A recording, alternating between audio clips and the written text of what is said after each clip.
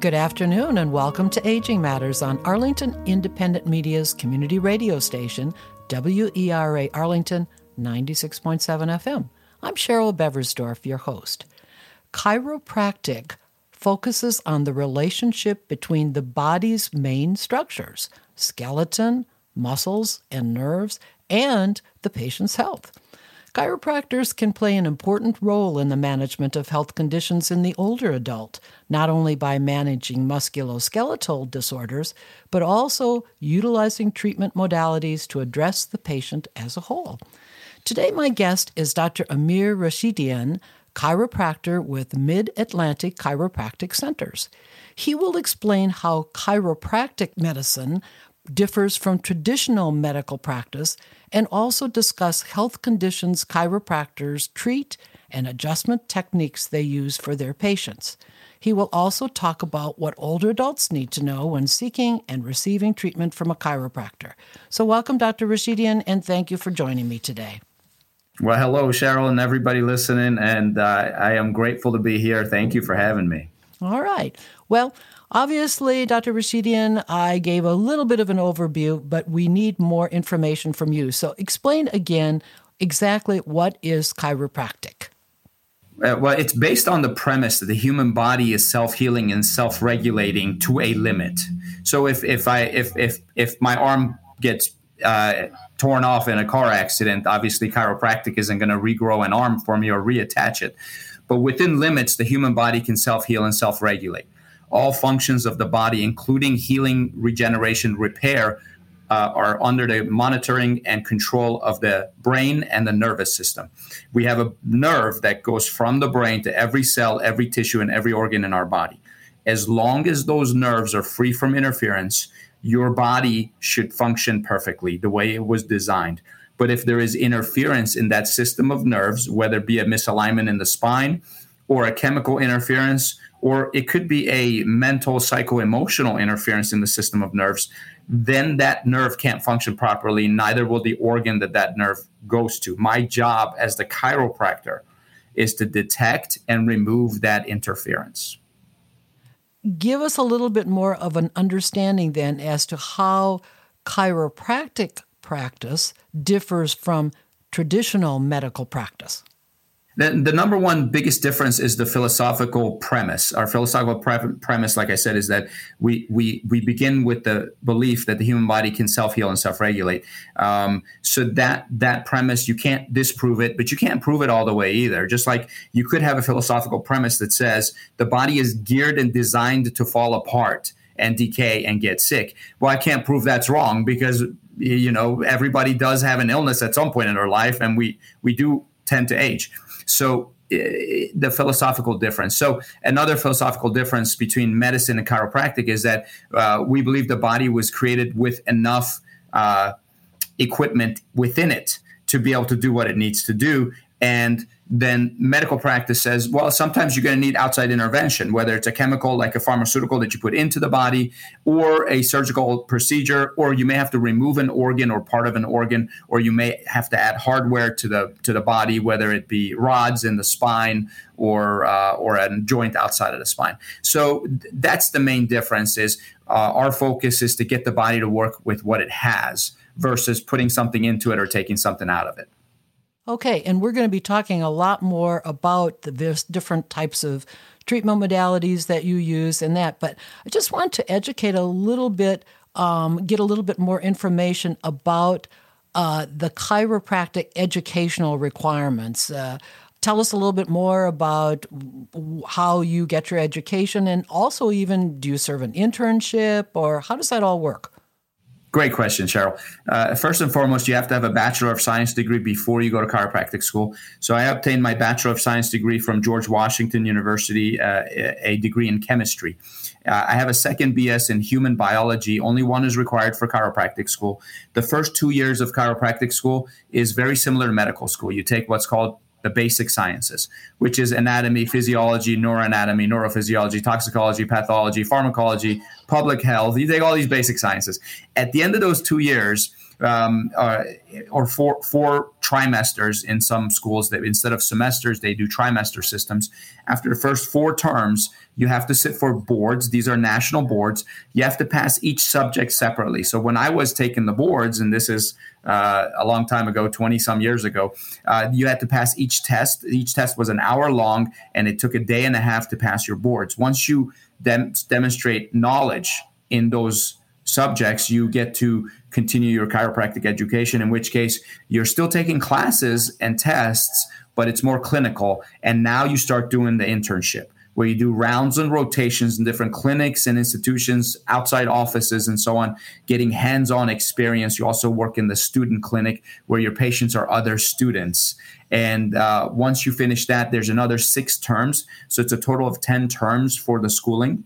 And if you once you pass all your classes and you graduate, you now have to take more national boards. So you take part 2, part 3, part 4 national boards. There's a physical therapy national board as well that you have to take. So once you take all the board exams, you go to the state that you'll be practicing. In my case, it's the state of Maryland, and you take the Maryland State Board exam. And once you demonstrate competency and everything and all your tests, you get your number, which says you're a physician qualified to diagnose, prognose, and treat patients. Okay, and just so I understand, so when you do your internship, that's in a hospital setting, is that correct? Well, we call it a clinic because it's not a hospital where you have medical doctors performing surgery and prescribing medication.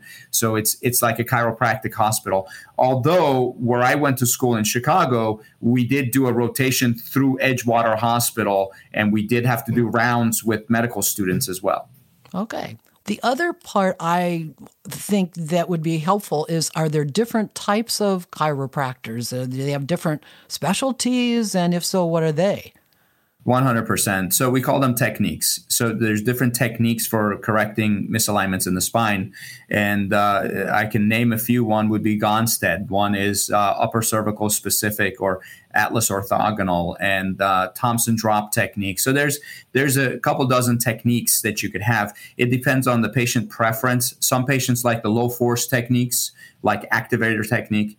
And some people prefer to hear the audible sound of the adjustment, which they call a crack or a popping sound. So a lot of patients actually prefer that. So it's based on your preference. The bottom line is every chiropractor's goal is to create an optimal environment in your body so that the nervous system is functioning properly. So different techniques can achieve that. So it depends on what you like. You should always ask your chiropractor, what is your technique and what does that look like? You should also ask, how do you do your analysis? So different chiropractors do their analysis differently. I can tell you in our practice, we used digital x-ray and we draw lines, make measurements. We analyze the alignment of every single vertebra. And if it's slightly misaligned, then our nerve scan tells us if that misalignment is interfering with the nerve. If it is interfering with the nerve and it is misaligned, we design a process of restoring alignment in that segment of the spine. And we even take post x-rays and do a post scan to make sure not only is the alignment corrected, but the nerve is functioning properly. So definitely when you're picking a chiropractor, ask what technique they use, ask details about that technique, but also ask, how do you do your analysis of the spine? So it sounds like depending on what somebody's particular complaint is, will determine what type of chiropractor they would want to see. Is that what I'm hearing you say? It could be. It could be. I would think that it's also just a preference, because two people could have significant radiating pain into an arm or a leg, and all the techniques would benefit them. So they can just choose. They'll get benefits from any technique. All techniques are valid. All the techniques work. They've been scientifically proven to be effective. The other thing is that I'm looking at and noticing when I looked at your website that Mid-Atlantic Chiropractic Center is more of a clinic setting. Are there other settings that where chiropractors also practice? Yes. So the Veterans Administration has chiropractors in their hospitals. There are some hospitals that have chiropractors. In New Zealand, the Labor and Delivery Department has a chiropractor that checks every newborn before they're discharged from the hospital. So yes, there are multiple different settings. I believe George Bush Sr. passed an executive order that said there had to be a chiropractor. Actually, I think it was the second George Bush. There had to be a chiropractor on every military base in the U.S. and abroad. That hasn't happened yet, but that's the plan. Very interesting. So it's kind of like from one end of the lifespan to the other in terms of where chiropractors practice. So let's talk more about the health conditions that chiropractic usually treats. Give us an overview of what you see. Most commonly, I would say 50 to 75% of our patients are musculoskeletal aches and pains, whether it's a herniated disc or a inflamed joint or an injury from a car accident. That's typical. But every once in a while, which is the other 25% of our patients, and we see a tremendous volume. We have probably over 10,000 patients. So we've got a good demographic to look at. But 25% come to us because they may be having bowel issues or bladder issues or asthma or migraine headaches, heart issues. Believe it or not, some people come to us because they don't want to take their blood pressure medication anymore, and they're wondering if there's another way to lower their blood pressure. So we do help just by making the body more efficient. We seem to be able to help some people reduce their pharmaceutical needs as well. Listening to what you're saying, you're describing a lot of health conditions that probably older adults are dealing with. What I'm thinking, and I want to hear more about then, is that chiropractic care would be very appropriate for older adults. Would you agree? And tell us more about that. Absolutely. I would, when screening for a chiropractor, I would ask, are you trained and confident in treating the elderly population? So that's part of your screening when you're asking about, procedures, techniques, and so on. But also, we know that just like children have a different set of things we need to look for, with the elderly, we need to be conscious of possible osteoporosis, advanced arthritis, cartilage damage, but also literally the consistency of the muscle fibers are different as we age. So we have to be aware of that as well.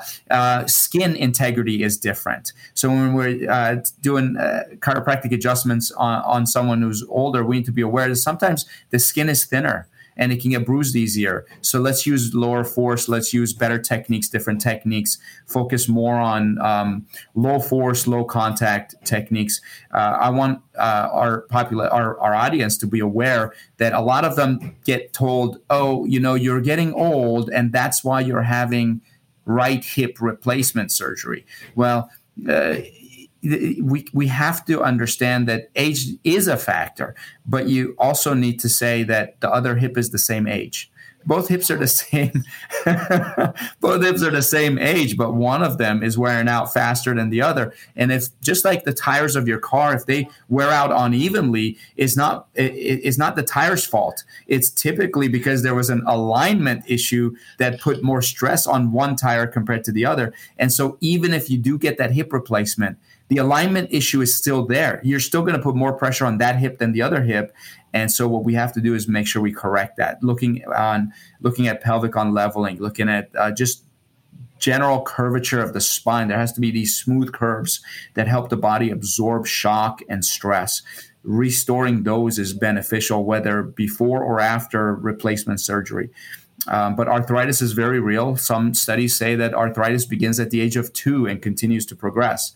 But I also know, and this is great for the elderly to understand, is that we used to think overuse leads to more arthritis than sedentary. Now we're realizing sedentary is worse. So someone who sits all day and doesn't move is actually more likely to need knee replacement and hip replacement than someone who is active every day. With all of these factors that you're thinking about, and you have an older adult who comes in as a patient, then how do you as the practitioner determine the best treatment plan for an older adult patient? Because there's other factors. It could be social factors, whether they have a caregiver, or how do you determine what is going to be the best plan for any one particular patient? Well, Cheryl, you must have been an amazing nurse.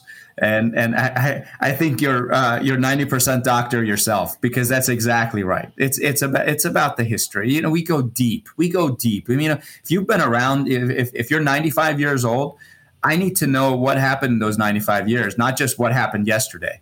I need to know, have you been diagnosed with? I actually request medical records. I look at MRIs, past MRIs, going back even 10, 15 years. I want to know any imaging you've had, any blood tests you've had. I want to know all the medication you're on. Sometimes we forget what drugs we're on. I'll ask for lists. I'll call the doctor and say, can you send me their medication list? I need to know all of those things, because especially sometimes we recommend supplementation as well. If we find someone has a deficiency of a certain vitamin or mineral, I want to make sure that they're not on something already that would interfere with that. So the best thing to do is take a good history. The second thing, which is just as good, one's not better than the other, is you need to understand, as the chiropractor, as the doctor, the person you're talking to knows that body that they live in better than anybody else. You've been living in your body all these years. You know your body better. And there are times you'll tell me, you'll say, I think this is what's wrong. Most often the patient is right, and the doctor needs to listen. So I think just following those two rules, we're able to take good care of our patients. And I'm also wondering, because obviously if a person is older, they may have a caregiver.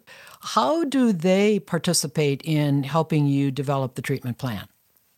I always request that someone comes with them to the day when we present them the results of their tests, where we show them their x-rays and scans and tell them what we found and how we're going to treat. The way our process works is, number one, our goal is to get you to feel better.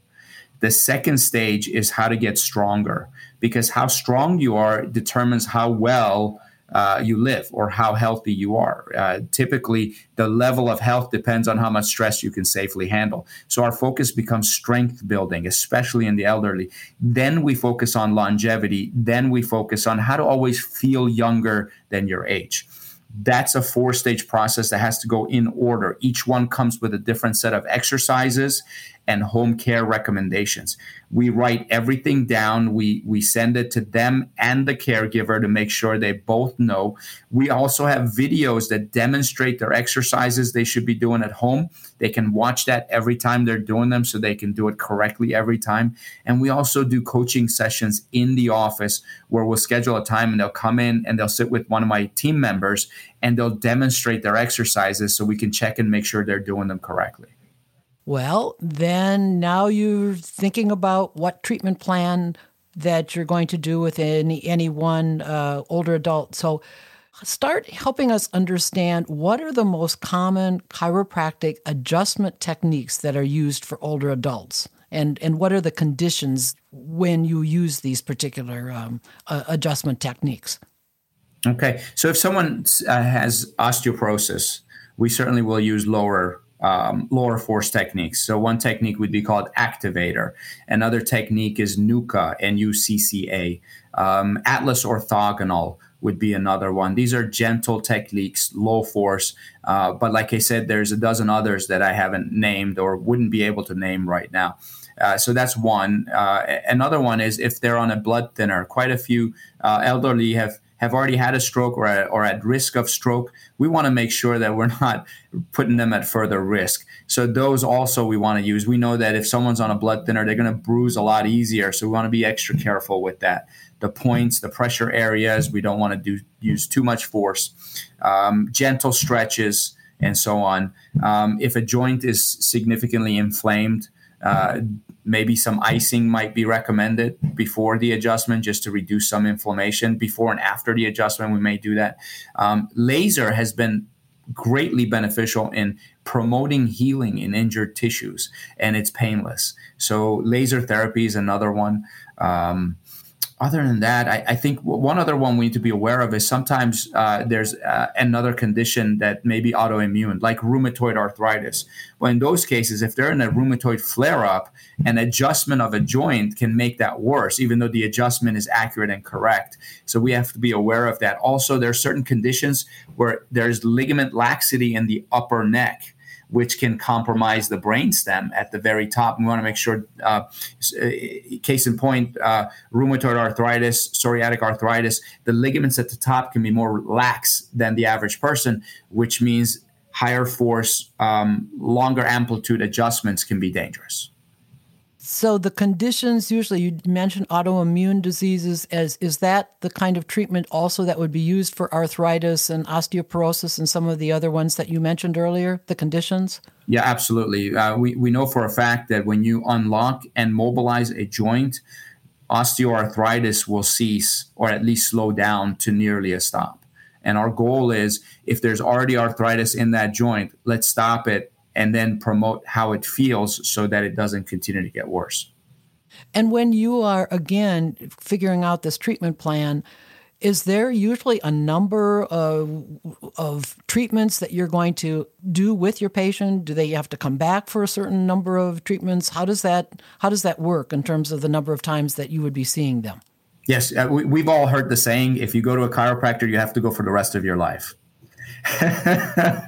And I'm going to tell you,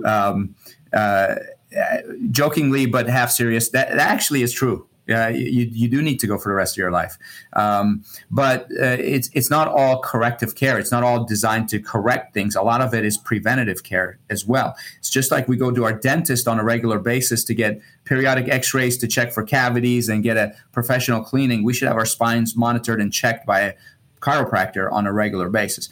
Having said that, to answer your specific question, is that the longer a condition's been there, the more degeneration in that joint, the longer it takes to correct it.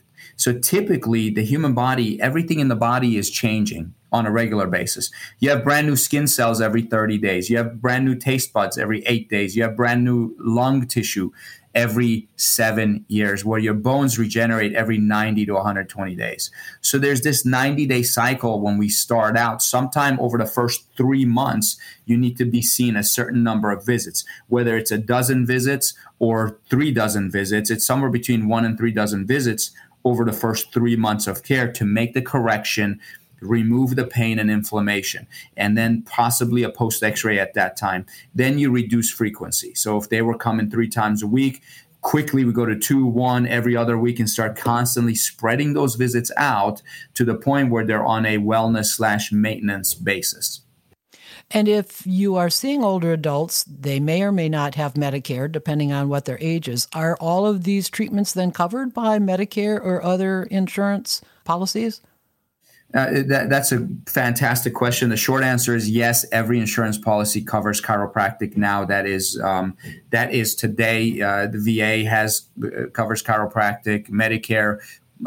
Every insurance company, they have chiropractic benefits, but every insurance company has different chiropractic benefits. So, for example, a typical Medicare policy will cover 24 visits per year. So you're allowed 24 chiropractic visits per year. However, if the diagnosis comes back and you have something more serious, Medicare is smart enough to approve more visits. They know someone with a severely degenerative disc and radiculopathy, which is what nerve interference is that causes pain to shoot down an arm or a leg. They know that's going to require more than 24 visits. I've seen them cover 50, 60 visits in a year, depending on what a patient needs. But they announce and they tell you they'll only cover up to 24. There's been cases where someone didn't have a very serious condition and they said, we're only going to cover 6 or 8 visits for this condition. So it depends on the condition, depends on your particular benefits. I know a lot of patients who even qualify for Medicare choose to keep insurance policies of other sorts. I would always call the insurance company and say,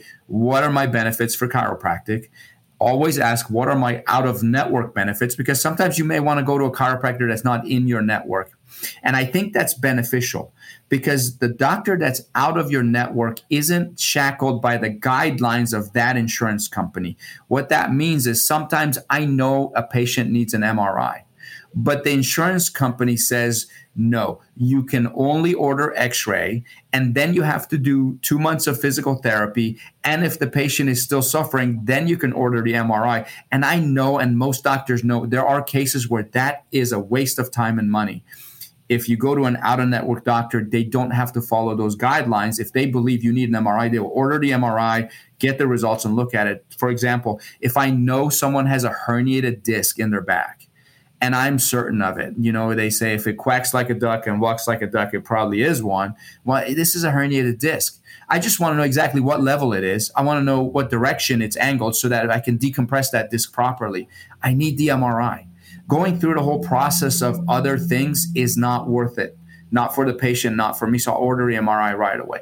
So that may be a reason to go to an out-of-network doctor so that they're not bound by a lot of these restrictions are financial because they want to reduce cost. But I think they sometimes forget to take the patient's care into account.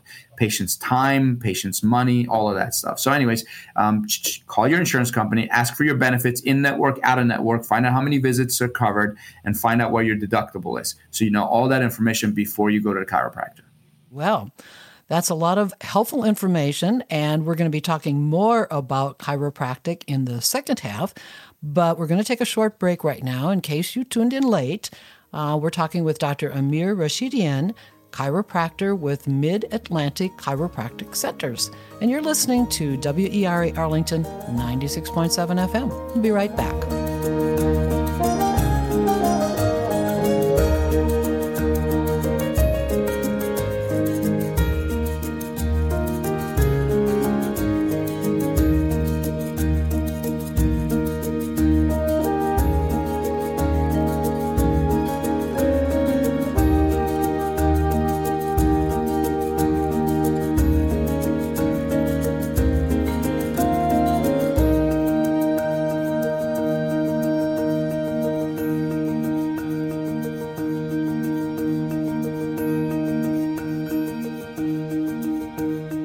Welcome back. We are talking with Dr. Amir Rashidian, who is a chiropractor with Mid-Atlantic Chiropractic Centers.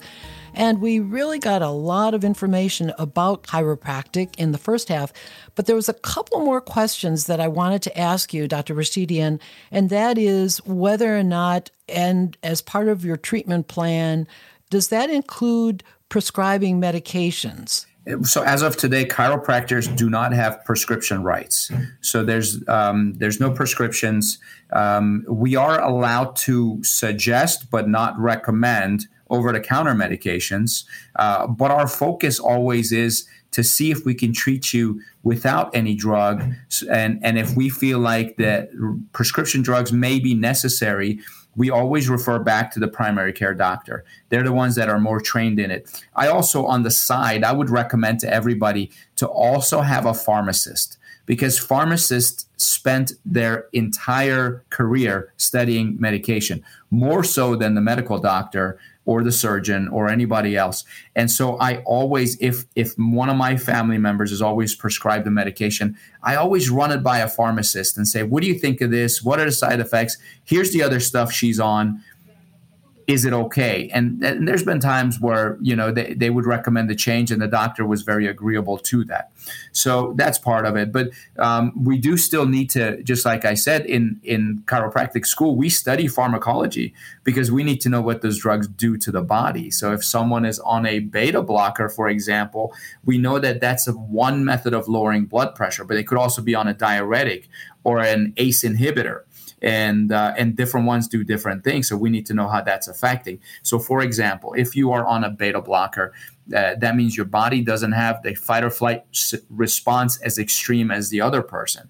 So I know that if a misalignment in your spine would be causing that fight or flight response, we're not going to see it as much on a test that we do. So we need to be aware of that. So I check everybody for their list of medication in detail. I want to know how many doses, how much, how many days, and so on. We know that there's other medications that affect behavior and activity. Like a lot of people are on ADHD medication, and that does affect function and mood and so on. Believe it or not, allergy medication, over-the-counter antihistamines have an effect on the body that most people don't understand. So antihistamines block the H1 receptor, which stops the congestion that you feel from allergies. But more histamine hits H2 and H3 receptors, which will cause H2 will cause indigestion, heartburn, acid reflux, and H3 will cause mood swings and depression.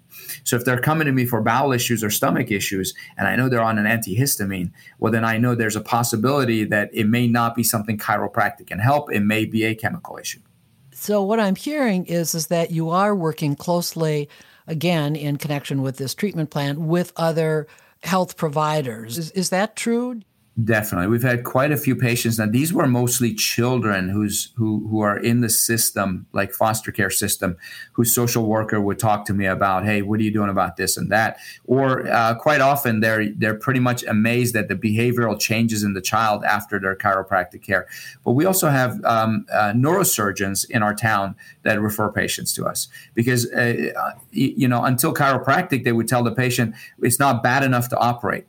Let's wait till it gets worse and then operate. Now, when the patient might say, I don't want it to get worse. Is there anything else I can do? In that case, well, let's do some chiropractic care to prolong the life of that hip or the spine until the day comes where you may need that surgery. So we get referrals from regular doctors in our office, and I believe this is the case with all chiropractors.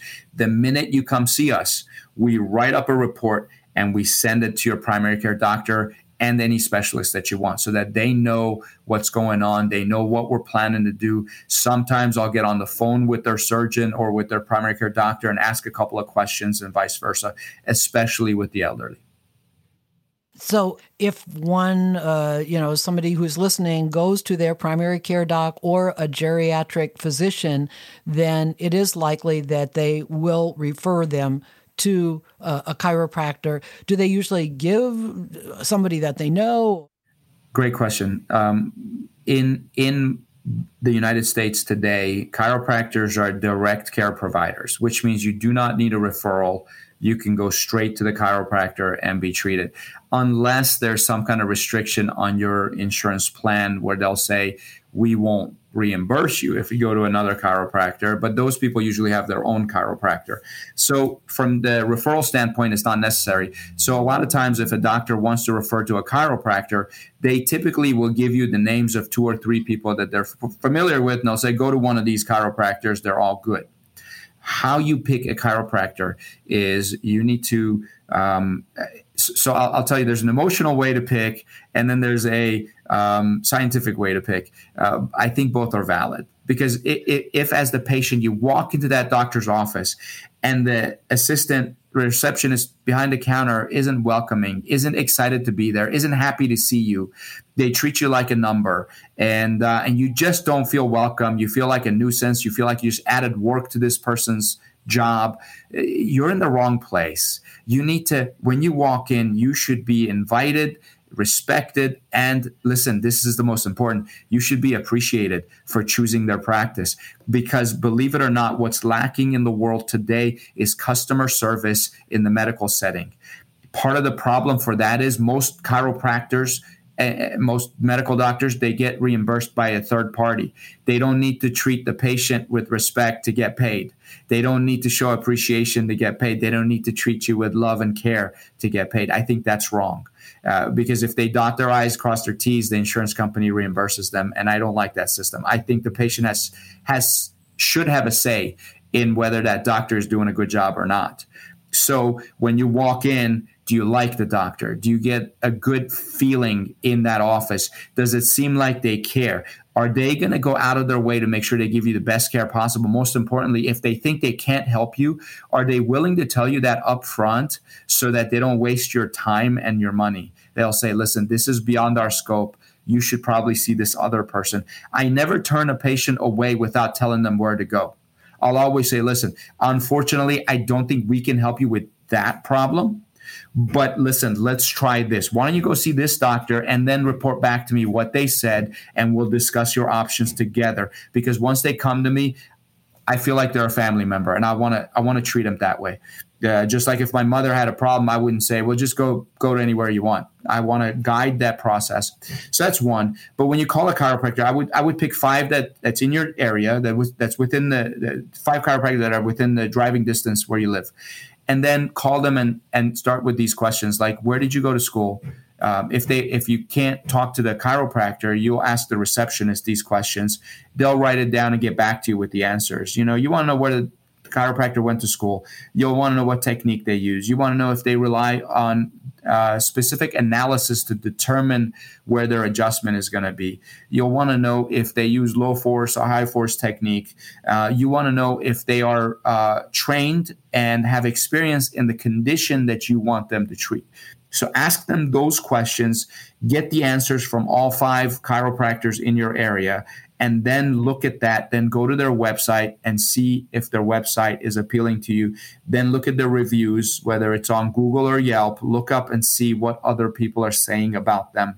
And once you see it, actually read the reviews. Don't just look at how many they have and how many stars, because people will give you detailed explanations of, hey, this doctor's pretty good, but their bedside manner isn't great, or whatever. So you, and that person might have got 5 stars, but you might want someone with better bedside manner. And I think you should ask for that, and you deserve that. So anyways, those are my suggestions on picking a chiropractor. So there's the International Chiropractors Association, which their website, I believe, is chiropractic.org. And then the American Chiropractic Association, I apologize, I don't know the URL for them, but if you just type American Chiropractic Association, it'll come up to you. And then, it's an easy search to just type in chiropractors near me in a search box, and it'll give you a list, and then look at how far away from you they are and click on the button that says website, and it'll take you to that doctor's website. But in that search, you'll also see what reviews they have, how many stars, and what people said about them. So I wanted to get back to the treatment a little bit. Needless to say, everything might have side effects, whether you take a drug or, and some of these treatments might be a little bit more active. So warn us or prepare us if we were to come to see you, what might be some possible side effects, especially in older adults, since that's what we're talking about. What would they experience, and how long would they last, and what should they do about them? Absolutely. Once again, you're asking fantastic questions. Number one is that there's always, if this is the first time you're seeing a chiropractor, please be prepared. You will feel some soreness from the adjustment. Even the non-force and the low-force techniques where you feel like, I don't even think he did anything. Literally, there's techniques where you lie down and a doctor does a few things and you can't tell if anything was even done. But the next day, you're going to be sore. Typically, the soreness lasts about 3 days. Typically, the doctor will give you icing instructions following your adjustment. Make sure you ice, especially after that first adjustment. That reduces inflammation. Unless ice is counterindicated in your condition, sometimes conditions like Lyme disease, ice can make you more stiff. So you want to be careful with that. But the chiropractor will know whether ice is good for you or not. But icing is huge. Typically, after your first adjustment, you sleep really well. It'll be the best night of sleep you ever had. It's possible from that first adjustment, you might get a mild headache. You may end up with tingling in your arms and legs because we're taking pressure off of nerves. You never know how the body will respond when you take pressure off the nerves. So there may be some tingling in your arms and legs following the adjustment. That's not an issue. A mild headache, not a big deal. Muscle soreness, not a big deal. So what you want to know is, what are the more serious side effects? And how do I make sure those don't happen to me? Well, I can tell you the number one thing that chiropractors are ever, when they're involved in legal suits, lawsuits, malpractice issues, it's always because of sexual misconduct. And the reason I say that is because we are a hands-on profession. And so that touch gets misinterpreted by the patient. That's why the doctor should have good bedside manner, because we explain everything before we do it. In fact, I tell the patient, I'll say, I'm going to show you what it's going to look like. I'm going to tell you what it's going to look like. I'm going to demonstrate it for you gently. And unless you say, go ahead, I'm not going to do it. So you're in charge and you're in control. And usually that works pretty well. But that's what it is. It's the touch. It's misinterpretation of the touch on the body. Other than that, our malpractice insurance is very, very low cost. My half-brother's an OBGYN. He pays over $100,000 annually to be covered for an aggregate of $3 million. So he can be covered up to legal costs of $3 million. Well, in our state, chiropractors have to be covered for $3 million. Virginia is the same. And my cost is less than $1,000 a year. So it's $100,000 for the OBGYN, and it's less than $1,000 for the chiropractor. And my malpractice, because I cover 3 chiropractors, 2 locations, it goes up to $1,400 per year. So, and that's considered expensive in chiropractic, which means it's very low risk and hardly anyone gets injured by it. In fact, I don't think there's a documented published case in a peer-reviewed journal that shows a serious injury from chiropractic to a patient. Now, there are a lot of anecdotes. There's a lot of stories you'll see on Facebook, on social media, in the news even, that say, oh, chiropractor caused a stroke. None of those chiropractors have actually been convicted of negligence or doing something wrong in their practice. A lot of times what happens is, and this is what the aging population needs to understand, a lot of times if you're having a dissection of your carotid artery or the vertebral artery in your neck, it's going to start with neck stiffness and neck pain, and you're going to think all you need is an adjustment, but you're actually having a stroke. And then you go to the chiropractor, and the chiropractor fails to check for those things. And so they do the adjustment and you feel better. So you go home and then the stroke progresses. So a lot of these cases have been shown that the stroke started before the adjustment. The doctor should have caught it and they didn't. So if you get out of the blue neck stiffness, you weren't in trauma, you didn't sleep funny, you didn't fall asleep in a car or an airplane where your neck was held in the wrong way, or you lie down on a couch to watch TV and you wake up with a stiff neck, those are different. There's no explanation, but your neck is stiff, and you're the elderly, you should consider maybe there's a stroke going on. Let's get that looked at. Let's get it checked. And if you do that, I think the risk becomes very, very minimal. Someone did the calculations of causing a stroke through a chiropractic adjustment was equivalent to being hit by lightning twice in the same day. So it's very rare.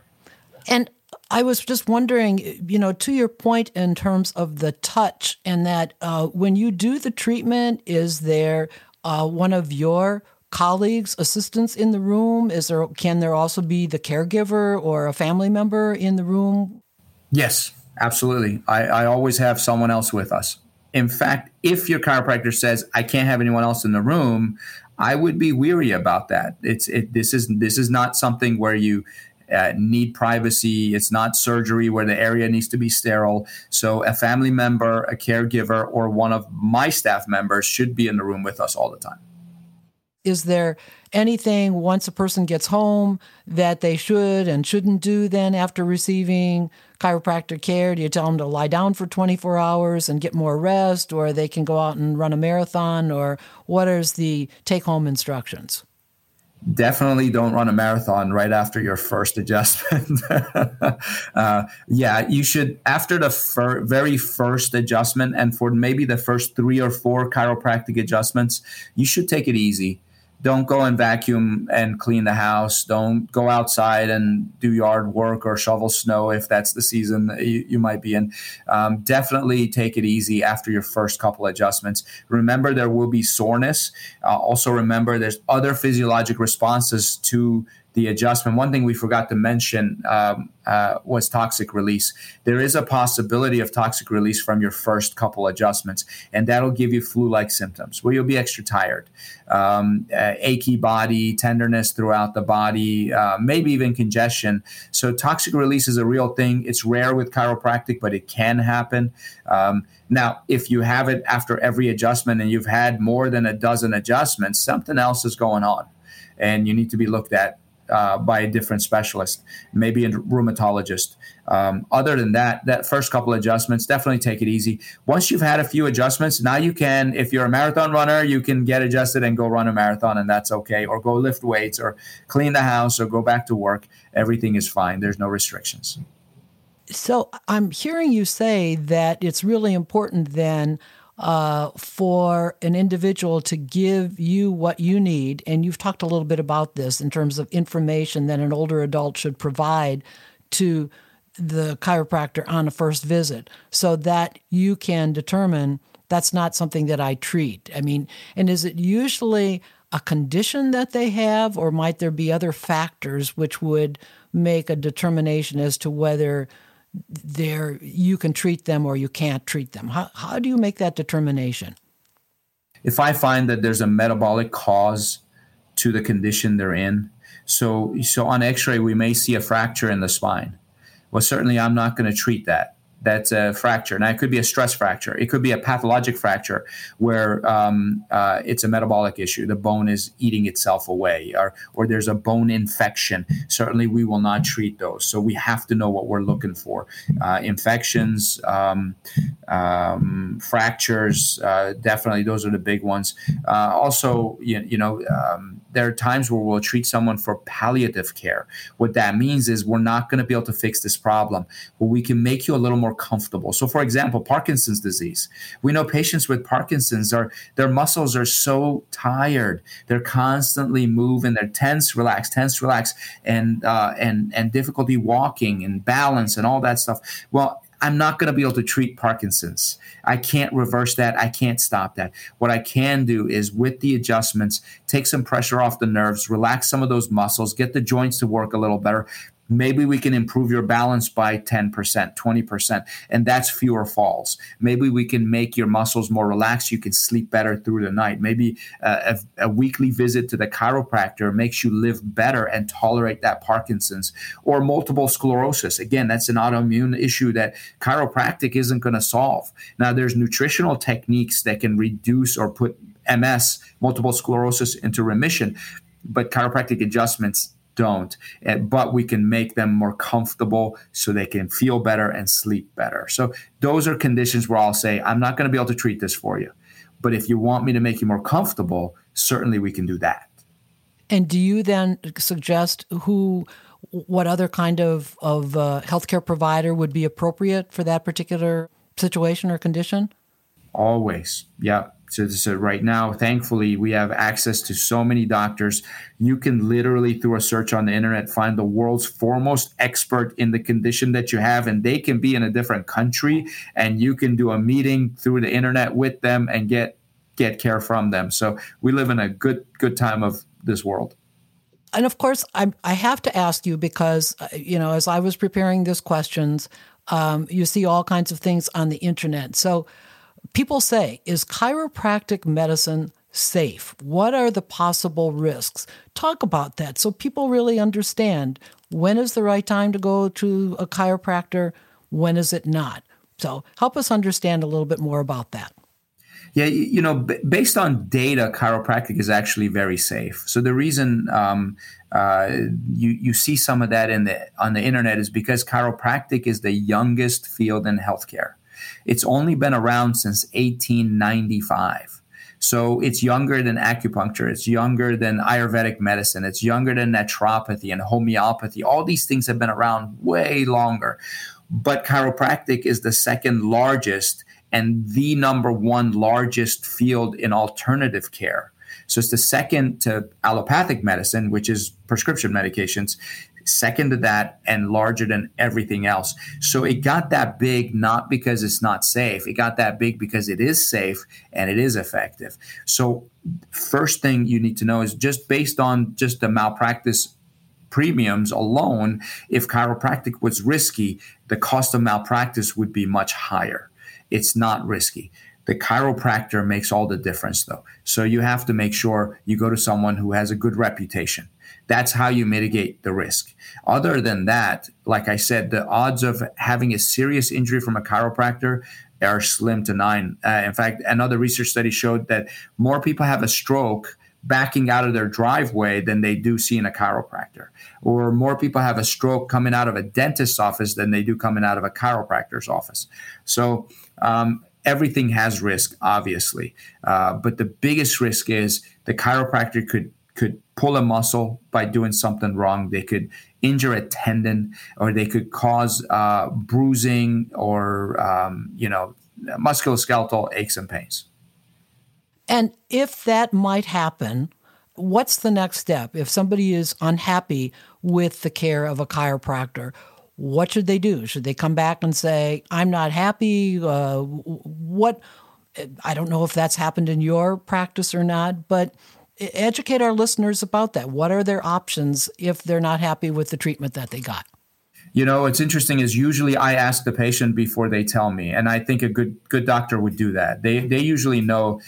Sometimes I'll sit a patient down. I'll say, listen, you've been coming here quite a few times. and I don't see a reduction in your pain. I don't see increased in range of motion, and I don't think your balance has improved. I just kind of see that you're at status quo like you started. And what do you think's going on?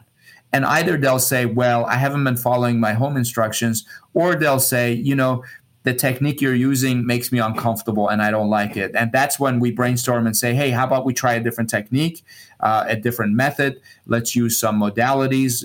We have decompression techniques. We have cox flexion distraction techniques, different ways of reducing pressure off of nerves and discs. Certainly we can add laser. Let's say, hey, let's do some laser for pain control, get some opioids released, to raise your pain threshold so that you're more comfortable with your adjustments. We'll try three other things, and then I'll say, okay, it's time for you to try a different chiropractor. So let's try a chiropractor that does a technique that our practice does not do. You see, a quick example is my mother once went to a medical doctor, and when she came home, I asked her, I said, how was it? And she said, I don't like this doctor. I said, well, it doesn't matter if you like the doctor. Do you think he's going to be able to help you? She said, no, it does matter. I don't like the doctor. So I'm going to go to a different medical doctor. She went to a different medical doctor. That doctor gave her a medication that didn't help her. So then she said, this isn't helping me. I'm going to go to a third medical doctor. The third one was able to help her. And so just because the first and second one weren't helpful, she didn't give up on medicine. She just gave up on the medical provider. And so if the chiropractor isn't helping you, don't give up on chiropractic. Give up on the chiropractor. Give up on me. If I'm not doing a good job and we're not getting the results, I'll know it. I'll be the first one to tell you, this may not be working. Would you like to try a different chiropractor? Different technique. See, you wouldn't take if your airplane has an electrical problem, you wouldn't call a plumber. And if your body has a nervous system issue, you need the chiropractor to look at it. So I would say, let's find a different chiropractor. Okay. Well, one last question. Resources. Can you provide some resources? You can give us your website and other resources that might be helpful for people to learn more about chiropractic care. Absolutely. So our website is midatlanticclinic.com. And we have a YouTube channel where we keep our exercises. So that one is called Real Chiropractic. So youtube.com/Real Chiropractic. If you go to playlists and look at exercise templates, there's various exercises there with information on how to use them and so on. Big resource, like I said, was chiropractic.org, which is the International Chiropractors Association. When it comes to pediatrics, I like icpaforkids.org, I believe, or maybe.com. But that's called International Chiropractic Pediatrics Association. And anyways, and then other than that, there's so much information out there. You want to be very judicious about who you listen to and who you don't listen to. There's a lot of chiropractors on YouTube that show videos of people being adjusted in rough, dramatic ways. That's not real life. The real world is very different. And there's a reason a lot of us chiropractors don't put our adjustments on YouTube, because they're not that entertaining. They're low force, they're gentle, and you don't hear a big sound and a big dramatic response. So, but other than that, if you're welcome to call my office and ask. I told you to ask these questions off your chiropractor. We have a document we can send you. And so my office phone number is 301-698-0001. Just call the office and say, I want the 5 questions when I'm screening a chiropractor. And they'll email that to you from our front desk. Okay. Well, I want to thank Dr. Amir Rashidian, chiropractor with the Mid-Atlantic Chiropractic Centers, for joining me today. Thank you so much, Dr. Rashidian. It was my pleasure. Thank you. Okay. And if you want to learn more about Aging Matters, you can visit our website, which is agingmattersonline.com. And of course, at this site, you can access all of our Aging Matters radio podcasts and the TV show content. And those podcasts can be found on Apple and Spotify. So check that out on the website. Aging Matters is produced in association with Ink Mouth Media, which of course you can learn more about that company at inkmouthmedia.com. Thank you for listening to Aging Matters today. And remember, age is just a number, not a label. I'll be back again with you next week.